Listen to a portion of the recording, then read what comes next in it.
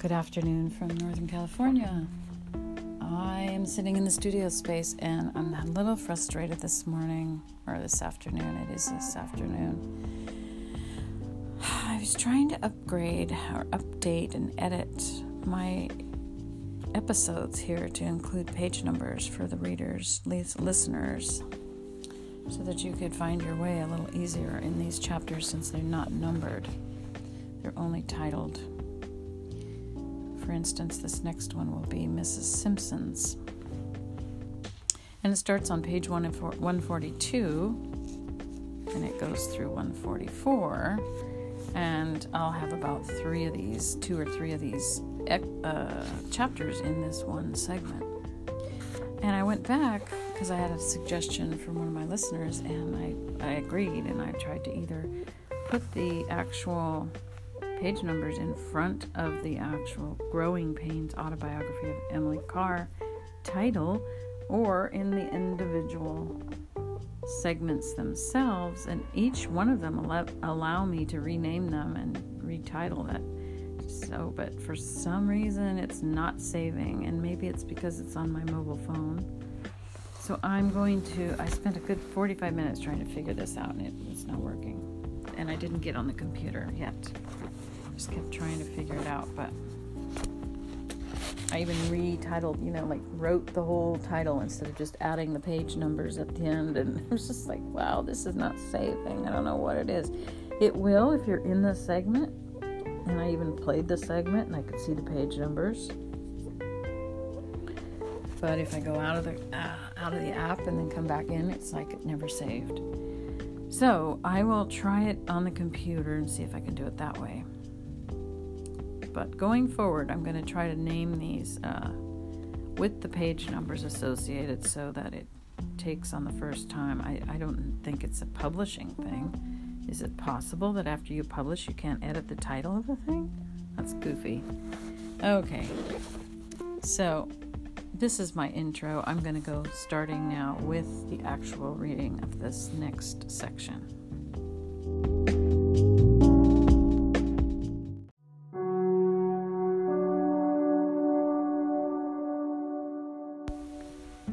Mrs. Simpson's. Across from the dim archway of the Architectural Museum was a tiny grocer shop owned and run by Widow Simpson, a woman mild-voiced and spare.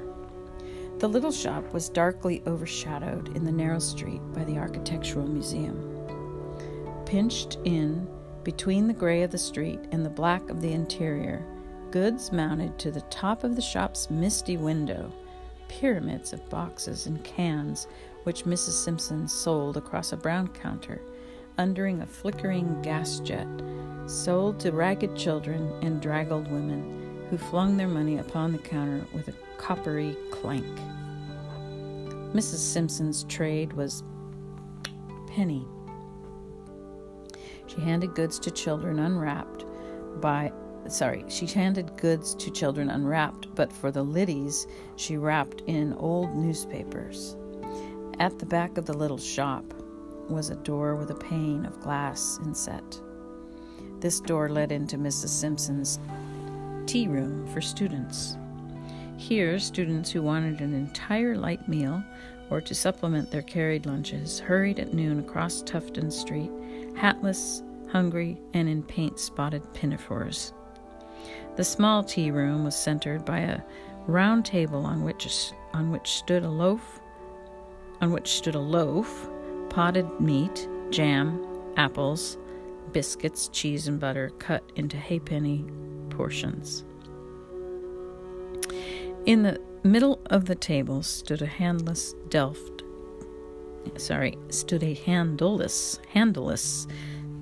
cup.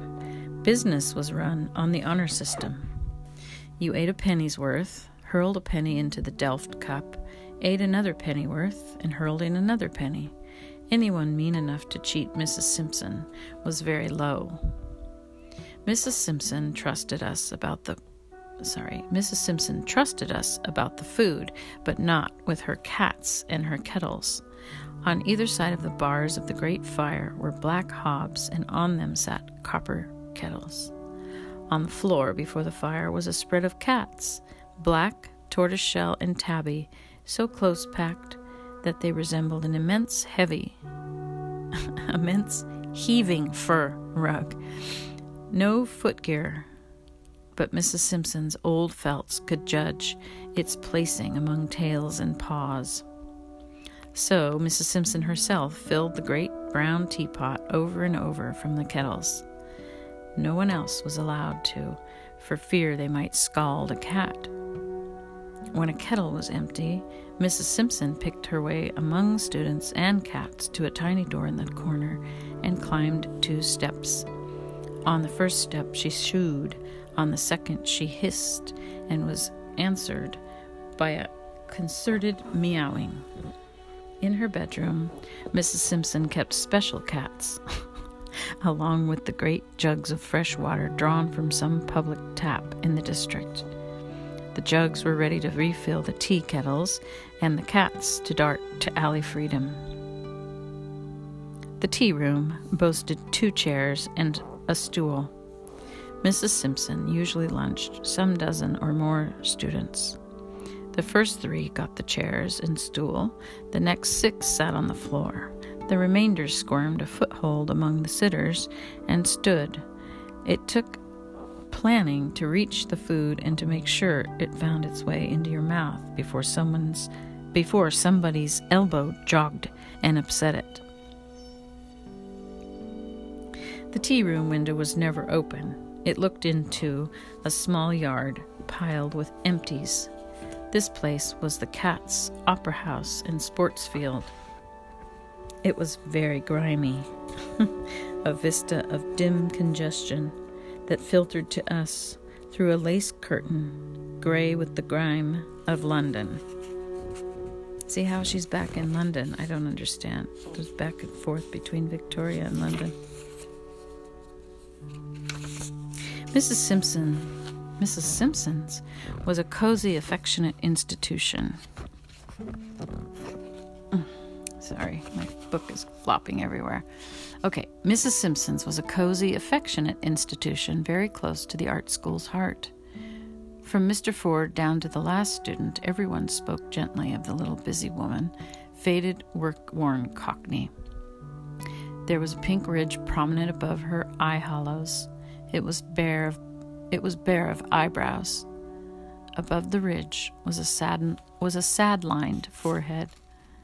The general drag of her features edged towards a hard little walnut of grizzled hair knobbed at the rounding of her skull. Even in that slum setting, there was something strong, good, and kindly about Mrs. Simpson that earned our respect, our love. The men students helped her stocktake and shamble through some crude form of bookkeeping.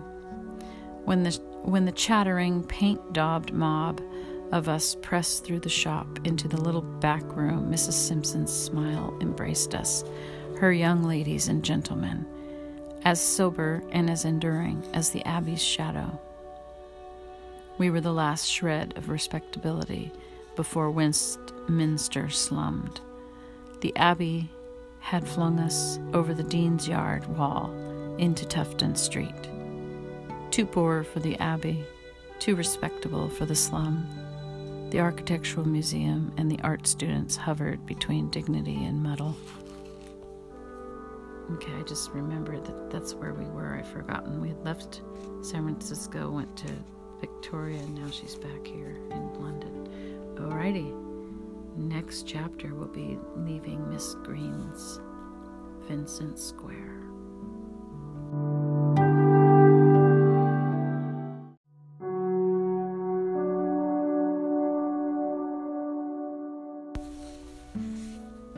Leaving Miss Green's Vincent Square.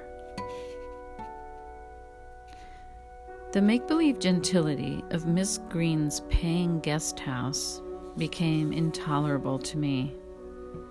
An injury received to my foot out in Canada was causing me great pain. Transportation from Miss Green's to the Westminster School was difficult and indirect. I made this my excuse to change my living quarters. Miss Green was terribly offended at my leaving her house. She made scenes and shed tears. I took a room in a house in Vincent Square, where 2 other art school students lodged. One of these girls, Alice Watkin, was the girl in the school I liked above any other. The other student was the disagreeable head of the life room. We 3 shared an evening meal in their sitting room. The disagreeable student made it very plain that I was in no way entitled to use the sitting room, except to eat the miserable dinner with them, sharing its cost. The room was dismal. It was furnished with a table, 3 plain kitchen chairs of wood, a coal scuttle, and a sugar basin. The sugar basin was kept on the mantelpiece. It was the property of Watty and me, who kept it full to help to work our puddings down. Because the disagreeable student was on diet and did the catering, our meals were sugarless and hideous. Our great fire always sulked.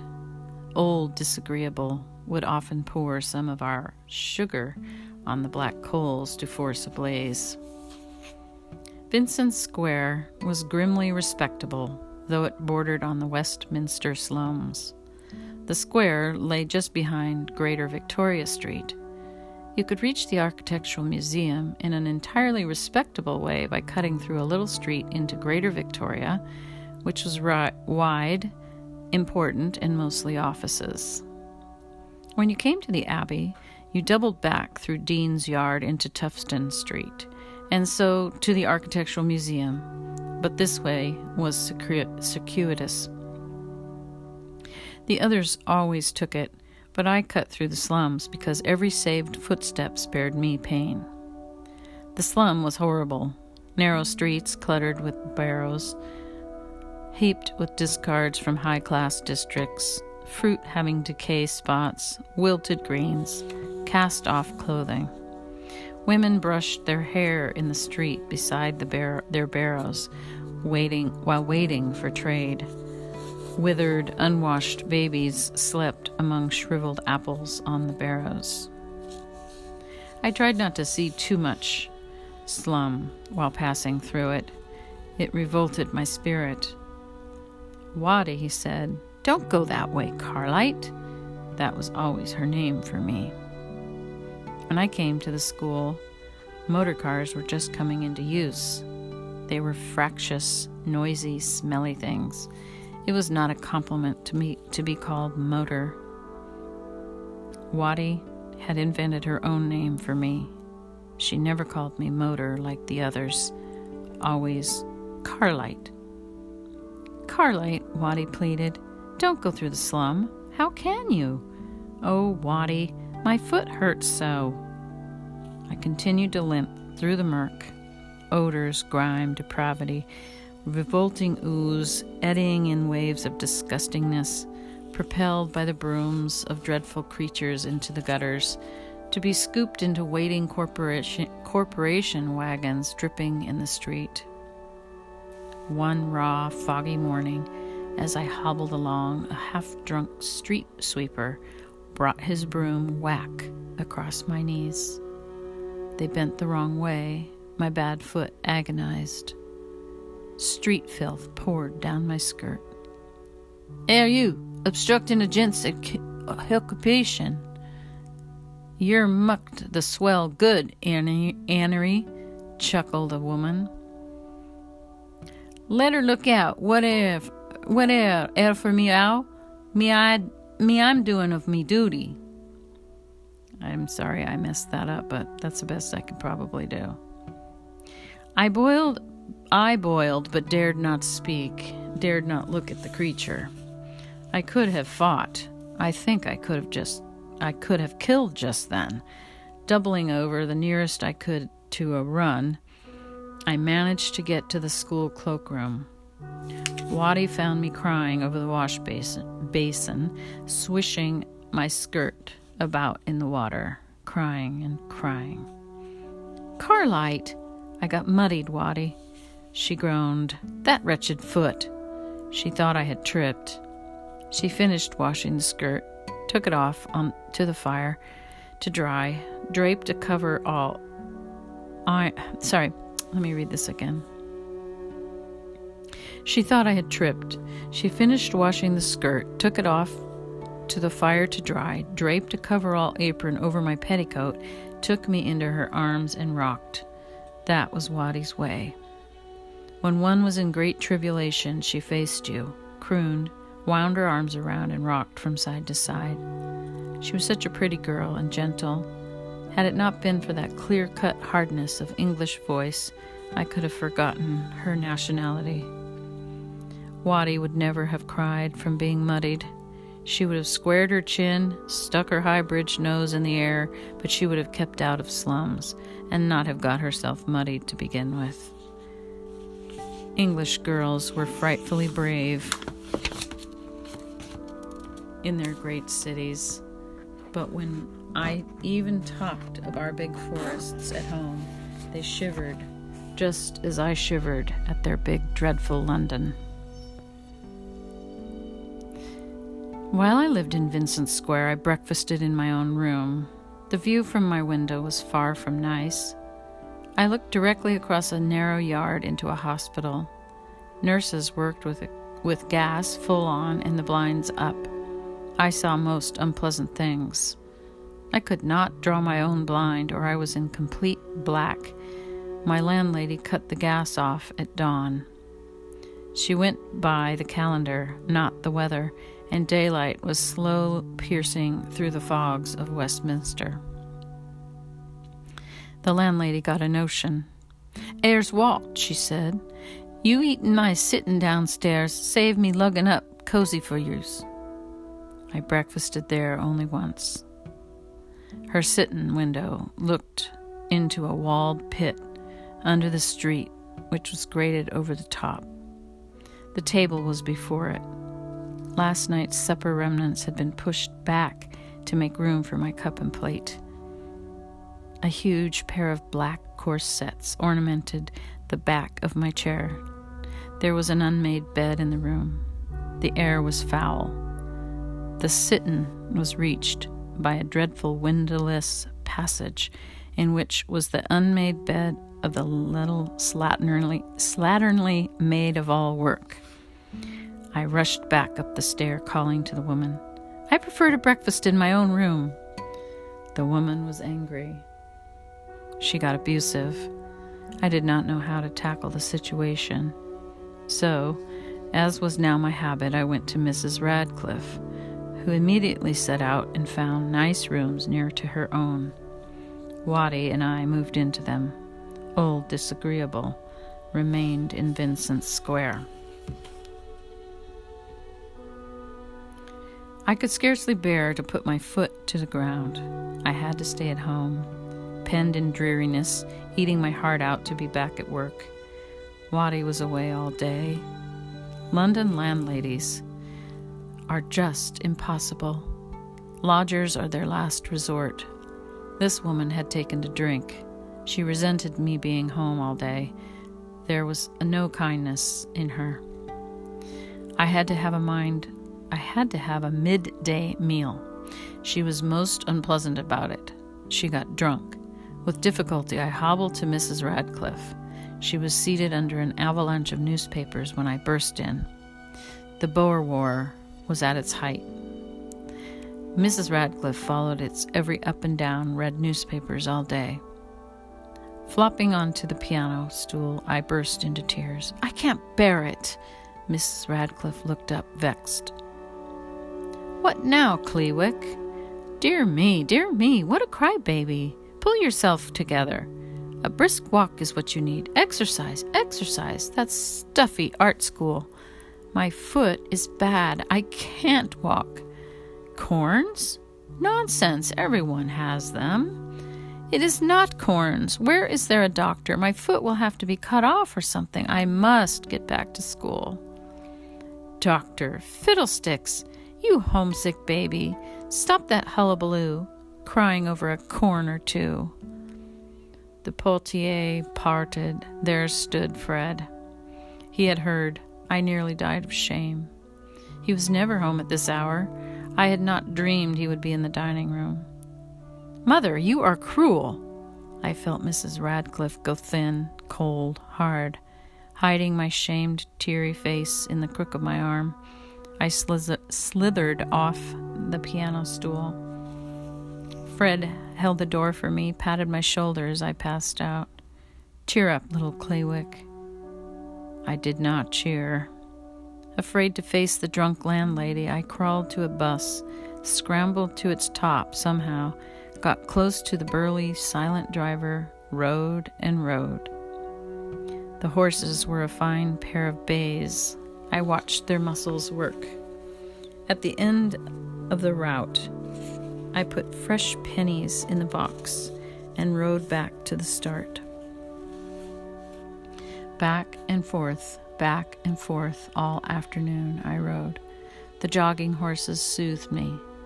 At dusk I went home.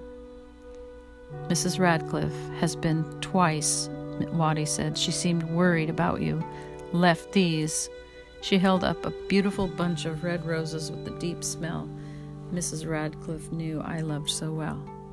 "I don't want her old roses. I hate her. I am never going near her again. She's a cruel old woman." "She loves you, Carlite, or else she would not bother to scold. She thinks it's good for you." Waddy rocked, dabbing the red roses against my cheek as she rocked. Something scratched my cheek. It was the corner of a little note nestling among the blooms. "Come to dinner tonight, Claywick." "Waddy, do you know what hell would be like?" "Father does not like us to joke about hell, Carlite. He is a clergyman, you know." "This is not a hell joke, Waddy. At least it is only London hell." "London would be hell without you and without Mrs. Radcliffe. But I must hurry or I shall be late for Mrs. Radcliffe's dinner and she'll scold all over again." "Good old Carlite. I'm glad you are going." All the houses in Mrs. Radcliffe's street looked exactly alike. I hobbled up the steps I thought were Mrs. Radcliffe's. A young man came out of the door. He stepped aside. I entered. The door closed. Then I saw I was in the wrong house. I could not open the door, so I went to the head of the stair and rang a bell. A woman came hurrying. "I got in by mistake. Please let me out." "That's your yarn, is it, Miss Sneak Thief? Tell it to the police."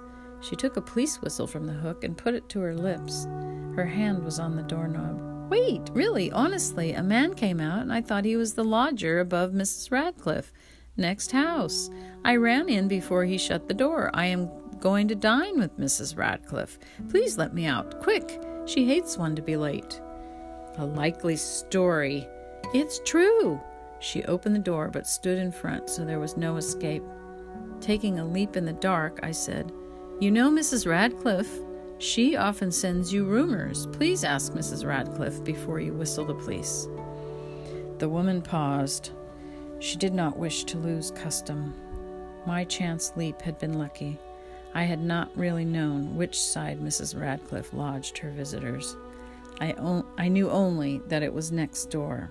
The woman let me out, but she watched, whistle to lips, till I was admitted to Mrs. Radcliffe's. Dinner had just been brought up. Fred laughed when I told my story. Mrs. Radcliffe frowned.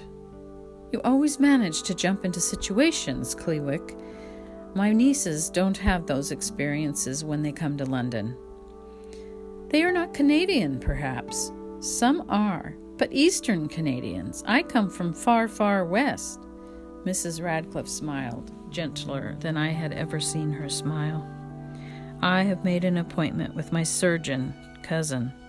He is going to have a look at that foot of yours tomorrow," she said.